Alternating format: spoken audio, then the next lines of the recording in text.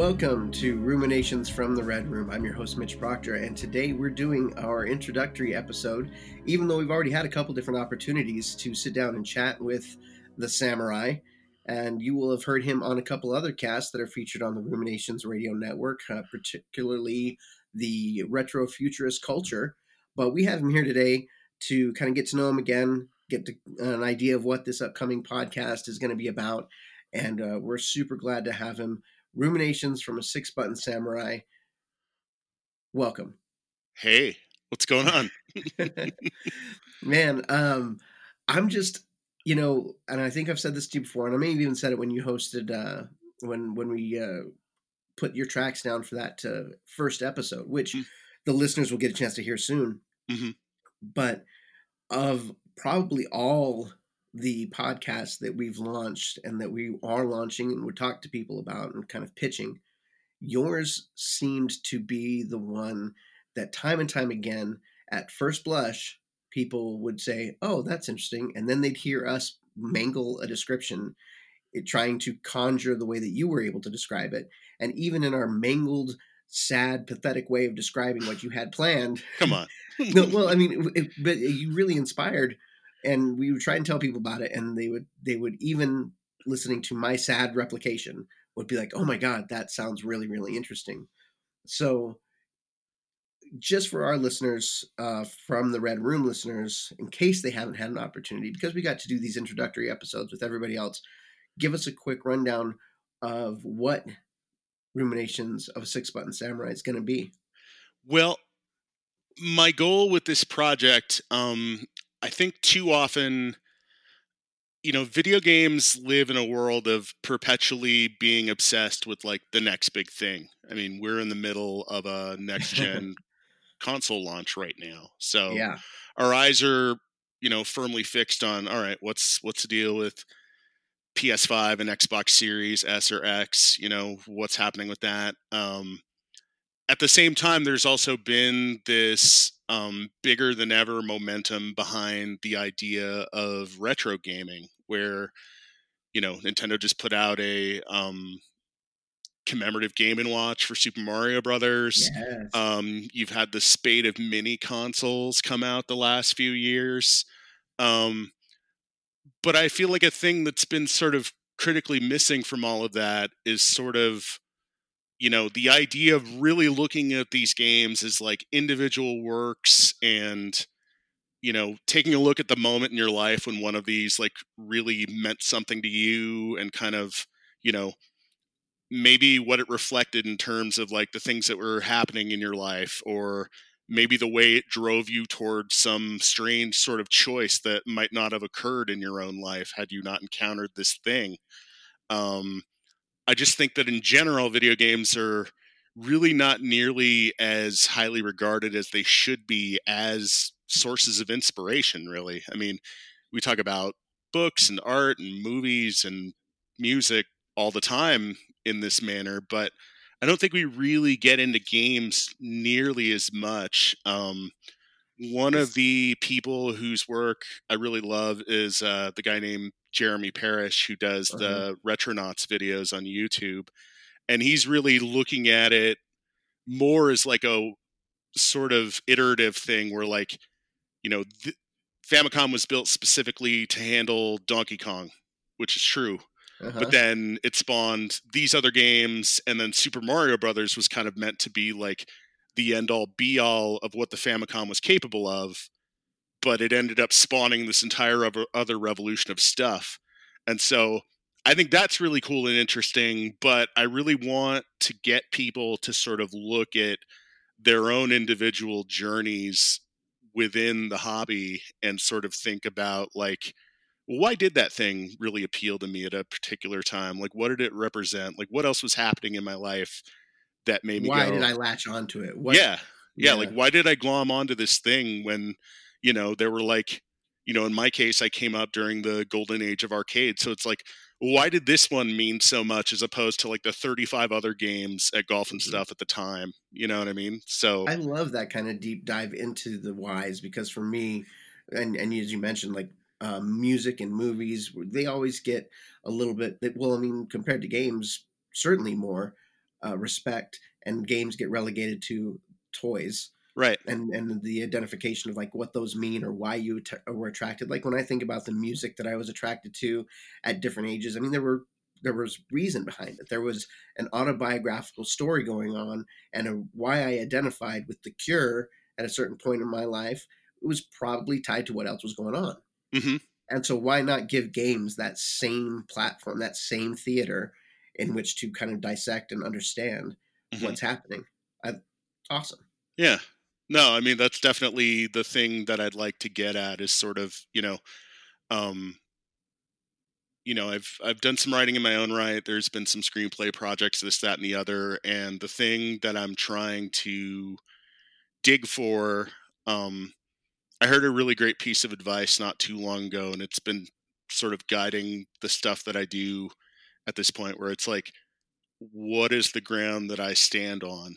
What are the things that I've been through that nobody else is going to express in the exact same way? And how do Yeah. I produce the most interesting or tangible or relatable version of that? So, those are kind of the things that are driving this particular project.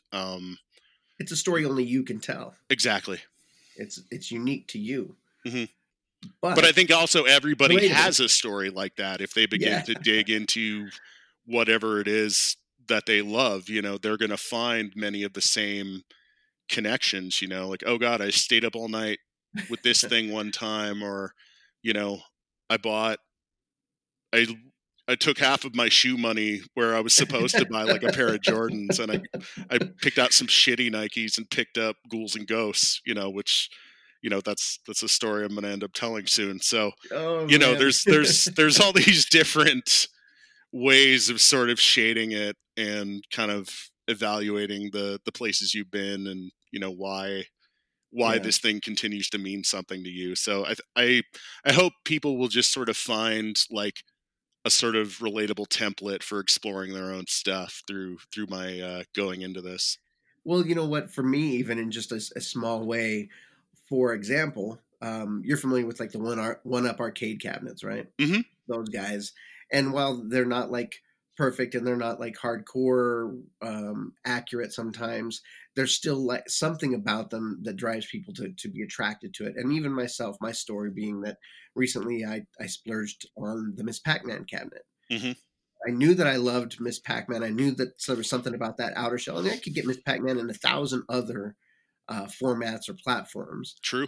but that cabinet with the particular blue and the pink and the yellow, something about it just calls to me, and it makes me feel a certain way when I look at that or when I stand next to it and play it. And your premise of this podcast really made me stop and think about that more. Like, Right. why does this hold such a place in my heart? What is it that drives me to love this game so much? Because it's hard. It's pretty simple. It's pretty straightforward. But Hmm. there must be something more, and there was. Right. No, I mean, that's the thing about these older experiences, particularly when it came to arcade cabinets, was like it really was like a weird sum total of like, the particular control panel it had. Did it have like a Yes. strange vector graphics screen? Was that particular machine at your arcade extremely loud? There's all these weird, it was really a weird sort of sea of choices to navigate, particularly when you're like 7 or 8 years old and you're wandering through this place with all these other people and they're making their own choices. And it's so interesting to sort of pick apart like, well, why did you wander to that one? What was the deal with the choice made? Yeah. So We're well. When I was 7 or 8 years old, I could barely see the the control panel. Could barely reach the joystick. Were you 6 foot tall when you were 7? no, I mean, I'm 6'4" now, but So I five didn't nine. really sprout until like my junior year of high school. Like I was Oh. pretty I was a pretty average height for a long time until that growth spurt. So So you're part of where the myth came from. Like my nana and my mom used to always tell me when I was in high school, "Oh, don't worry, you still grow, you'll get taller." It's, but it's people like you who did have that like late term like spurt yeah. that got them. See, and that's when I realized that adults lie. I was like, I never got that. They were telling you something to make you feel better. Yeah, I was like, well, sixth grade was it, huh? Okay, great, thanks, guys, appreciate it. And meanwhile, they're like, well, maybe he'll have a Camaro by the time he's 17. Maybe this will work out. Oh, all in all, though, can't complain. Yeah. No, not at all.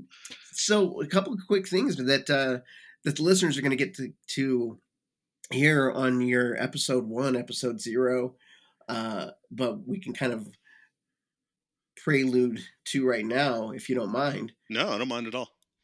In that cast, you talked about pinball. Mm-hmm.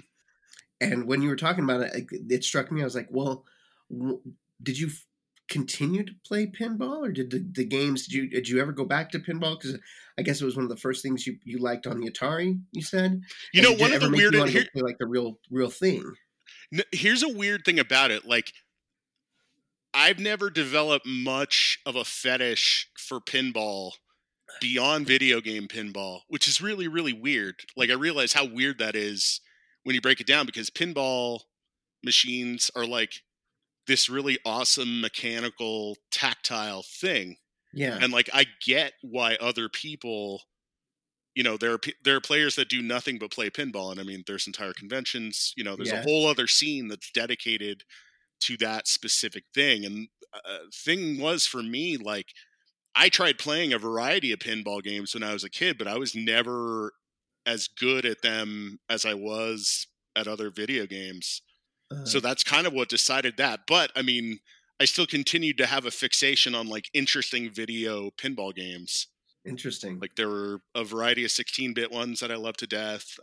Alien Crush, Devil's Crush on the TurboGrafx. Some of the other import ones on Mega Drive and Super Famicom. But yeah, that is like a really strange sort of sidebar to that. Is like, yeah, I never really developed much of a fetish for pinball proper. And I can't say that I know the pinball community really well either, Mm-hmm. or at all really. So maybe the pinball aficionados don't really view video game pinball as real pinball. I don't know. I'm sure they don't. I'd be willing to bet. I mean, the whole reason that people end up spending like thousands of dollars on trying to nail down like the one cabinet that they really, really loved or restore something is that, we still don't have access to time travel, but having one of these, mythic beasts in your home is like really the closest way that you can come to it. So I think that's a little bit part of what's driving your joy with this, new school arcade 1-up Miss Pac-Man cap. It's definitely filling that void. Well, as soon as I fire it up and I hear those tones, and what's particularly great about this edition of their cabinet is it does have a light up marquee, mm-hmm. and I love that. And I'm just transported, so it's psychological, it's mental time travel, just instantly, mm-hmm. and it's great. It's really, really cool. No, I believe it. I mean, one of the other things that's sort of a thing I don't like about modern gaming is the fact that every console under the sun now can basically do all this other shit. I mean, you can watch like 100 different streaming services, this, that, and the other. You can share stuff, screenshots or video clips to social media. There really is a certain joy in plugging into a device that does one thing. Uh-huh. You know what I mean? I think that's really part of the magic of something like an actual arcade cabinet or even a reproduction. Do you think that's kind of a generational thing, though? Maybe for you, at least, and for myself, like. Well, certainly we're drawing upon that history, right? Like, we're drawing mm-hmm. upon our own personal voyages that make that stuff relevant. I don't know, because like I've heard stories about, and I mean, this is totally like, they're totally kind of influenced in this way where like there'll be people that are like manufacturers or designers of retro products, and sometimes they'll have their kids like enjoying much the same stuff, Yeah. but I find it interesting that even kids of that age who clearly they know iPads exist or they know about the Xbox and the PlayStation 5, this, that, and the other, but they're a lot of times they're still able to sort of see, oh, like this is a fun thing and this is why this does this, you know what I mean? So I don't know. I mean, we're So we're definitely hopelessly biased, you yeah, know. and yeah, we can't possibly remove ourselves from that experience or our own history. Hmm. But my question is, are there things that are inherently and inextricably valuable in something that has like a singular purpose, or something that has that type of tactile response, like the arcade games, or like this machine, it plays Miss Pac-Man. No, it doesn't do Netflix. It does not Twitch, Hmm. but it plays Miss Pac-Man. Like, I think the most obvious example would be like the resurgence of vinyl sales. that's a really good connection. Yeah. I mean, that's a thing where like you've got a record, it's got two sides and about an hour worth of audio all told, Yeah. but people are taking a lot of pleasure in not only the sort of warmer sound that's drawn Hmm. audio files forever, but like having this tangible thing, having this huge piece of artwork and liner notes and Yes. all of that, like people still really hunger for more of a connection to the piece of art and its creator than is possible when you just have your $11 streaming music subscription. You know Yeah. what I mean? Like That it's makes me not. feel good. I'm filled with hope with that. Yeah, I mean, I think that's there's a lot of people now, given what a savage prospect it is for ever getting paid as a musician. People are looking for those other avenues. Like, hey, can I buy a T-shirt directly from you guys? Can I buy your album straight off of Bandcamp? Are there Yeah. other ways of building on your connection and rewarding the people that have created these things? So it's kind of a strange, just evolving thing. And right now, unfortunately, it's got much more of a corporate death grip on it than it ever had before. But there's still people are still finding ways to get paid as artists. It's just not happening nearly as often as it should.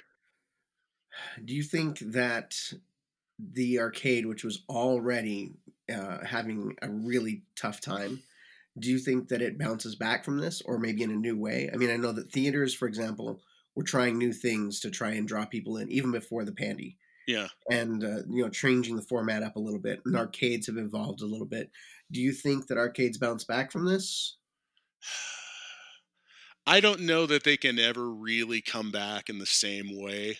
Um, Primarily because like the machines themselves are in ever dwindling numbers, besides like the new Yeah. school things that have arisen to sort of take their places, where you've got new kinds of cabinets built with flat screens, this, that, and the other. Or like really big vertical orientation, Yeah, just to be like the tablets or phones that everyone's used to using now.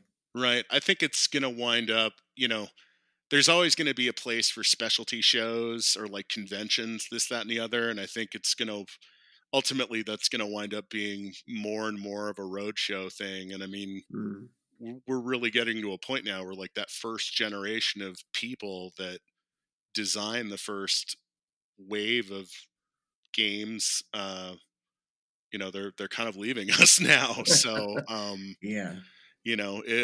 who's to say? I mean, I think there's always lessons to be learned from the designs of those things, and I think the really good talent that are making great games now, they're still continually drawing upon the earlier works, to inform those things, because human beings themselves don't really work in radically different ways. There's still ways to craft a level so that it actually teaches you how to play the game without resulting in a really stilted like tutorial experience, Yeah. so Well, you mentioned of the early days and the creators, and something that I really, really loved in your first episode was your mentioning of those early works in gaming was kind of equivalent to the silent film era of Hollywood, like Space Invader, where the storytelling was very minimal Hmm. based off of just what little things they could do.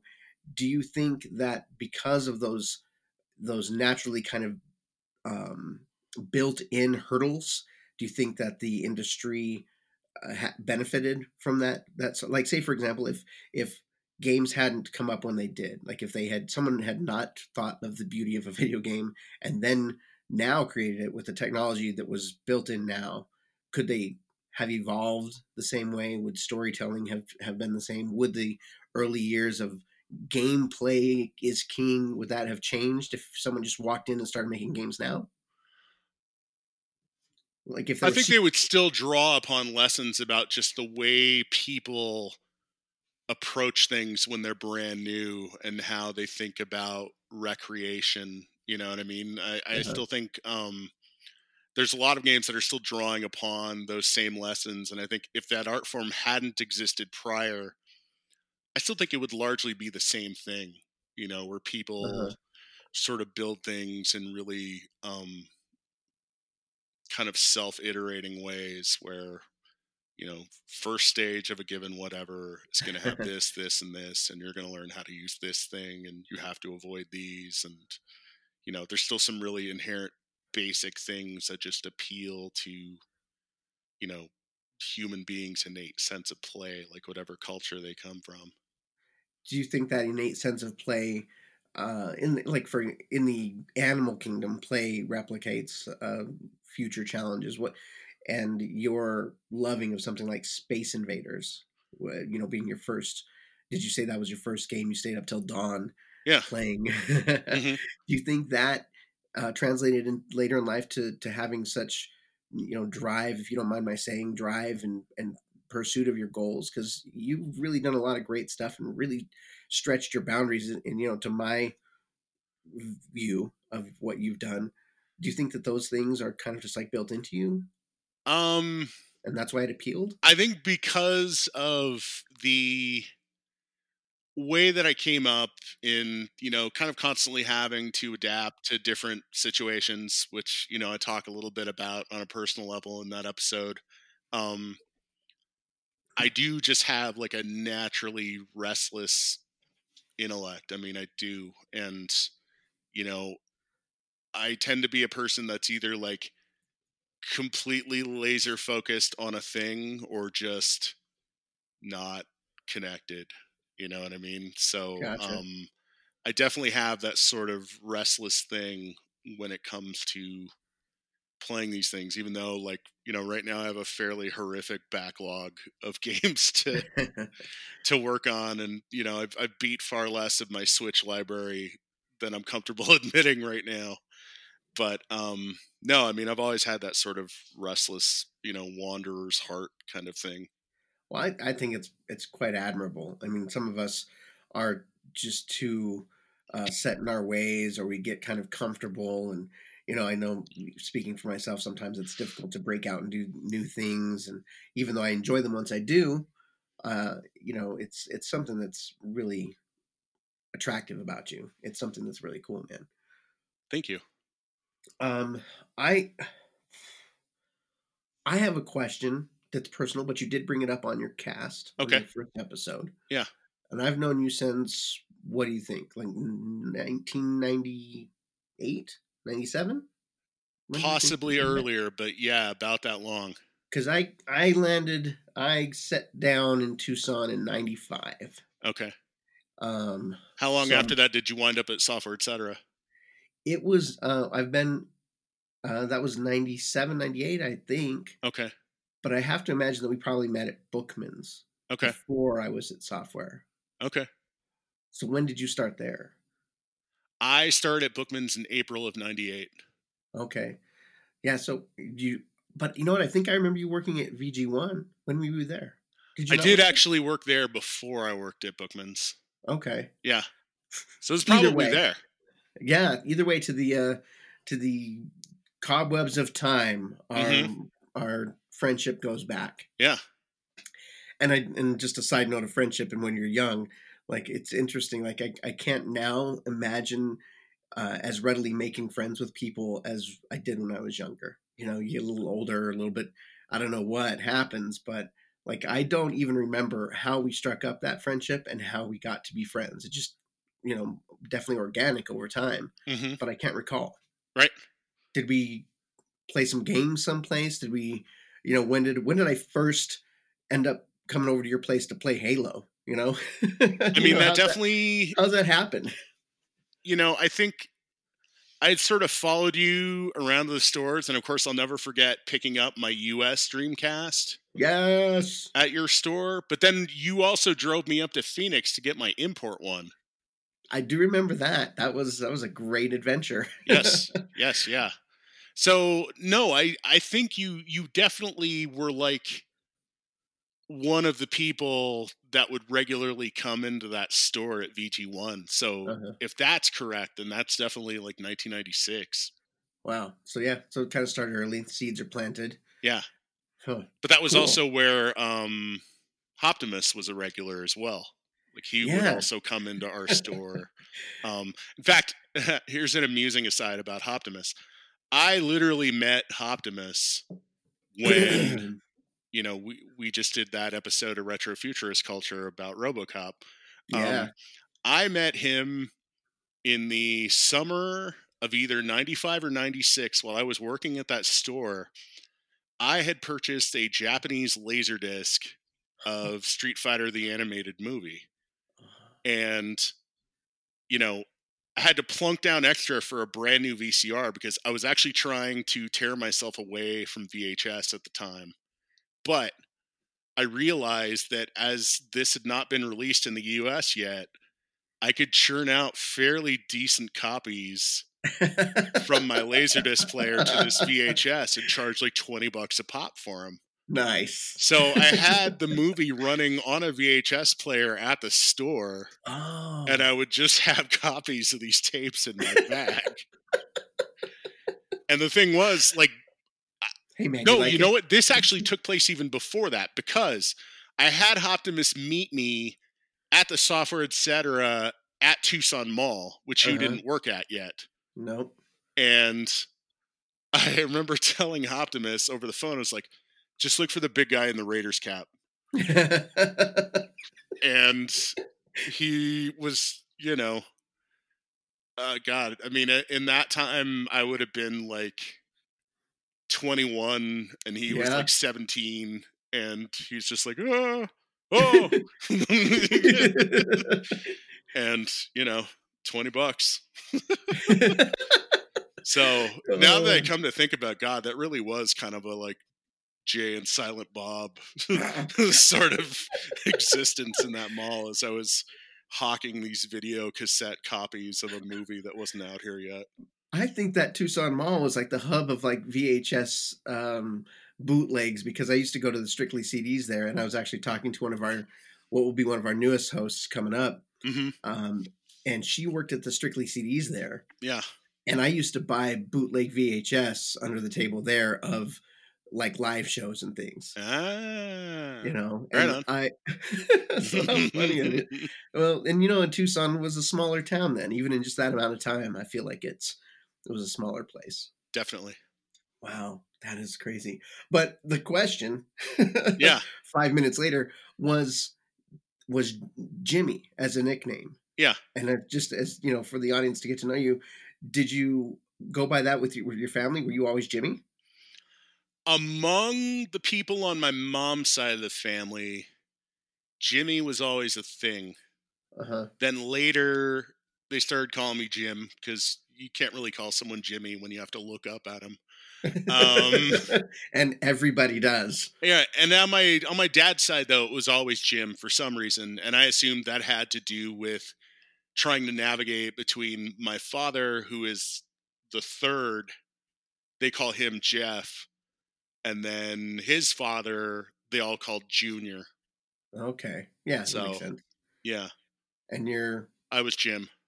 you're Jim, Mm-hmm. because I think that I always called you James. Uh huh. And is that That uh, was just how I ended up just riding with that in the workplace. Like it just made the most sense, and for me, it was also sort of a like you know, marker of layers of intimacy sort of thing. Like, Sure. only my family would call me Jim or Jimmy. Like, if you knew me as a little kid, then you may still call me Jimmy. You know, that's still Gotcha. a thing. I still have a few cousins that resort to that, and I think it's hilarious when I hear it. Like, it makes me feel good. But yeah, that's a strange thing, the way that evolved. Yeah. Oh, it is interesting for me as well, because when I came to Tucson, my whole life I went by Mitchell. All the people who knew me called me Mitchell, Mm-hmm. and people who didn't know me would assume that my nickname was Mitch and would call me Mitch. Mm-hmm. Then when I came to Tucson, all the people who were close to me, all my friends, called me Mitch, and anyone who didn't know me called me Mitchell. So it kind of flipped. Right. But I've got this history with my friends, including Anthony, who's the host of the Tony's Tall Tales. Mm-hmm. I called him Tony for years. And it wasn't until later, as I suddenly realized, when we'd introduce ourselves, or we'd be out and about, and he would say, "Oh yeah, I'm Anthony." We'd meet new people, and he'd say, "I'm Anthony, I'm Anthony." And I finally, years after knowing him, was like, "Dude, do you prefer Anthony?" Because I had just started calling him Tony off of a whim when I first met him, and he's like, "Yeah, kind of." I was like, "Oh shit, I'm so sorry." Like 5 years I've been calling you Tony because I met you in the mall. Again, another friendship that started in the mall. So if all these years that I was too formal with you, I hope that you know. No, not at all. No, I mean, it's totally cool. I have a funny sidebar. Okay. You and I have a really good friend in common. His name is Eddie Tang. Yes, I love the guy. Very early on, he was also somebody that would come into that store in 1996. And for the longest time, I called him Henry. And I don't know how that came to be. But like, literally, he would come in, he'd buy like an issue of Die Hard Game Fan and a Saturn game or whatever. Yeah. And I'd be like, "Thanks so much, Henry." He'd be like, "Yeah, thanks." And the thing was, it was maybe like 2 years later that we were in like a mutual setting playing arcade games somewhere. It might have been like Aaron's Family Billiards or maybe golf and stuff. Somebody else called him Eddie. And for me, like, the needle went right off the record. I was like, "Wait a minute. Is your name Eddie?" He was like, "Yeah." And I was like, "I've been calling you Henry for 2 years. Like, why didn't you say anything?" He's just like, "'Cause you're bigger than I am." Oh, that's so great. Yeah. So,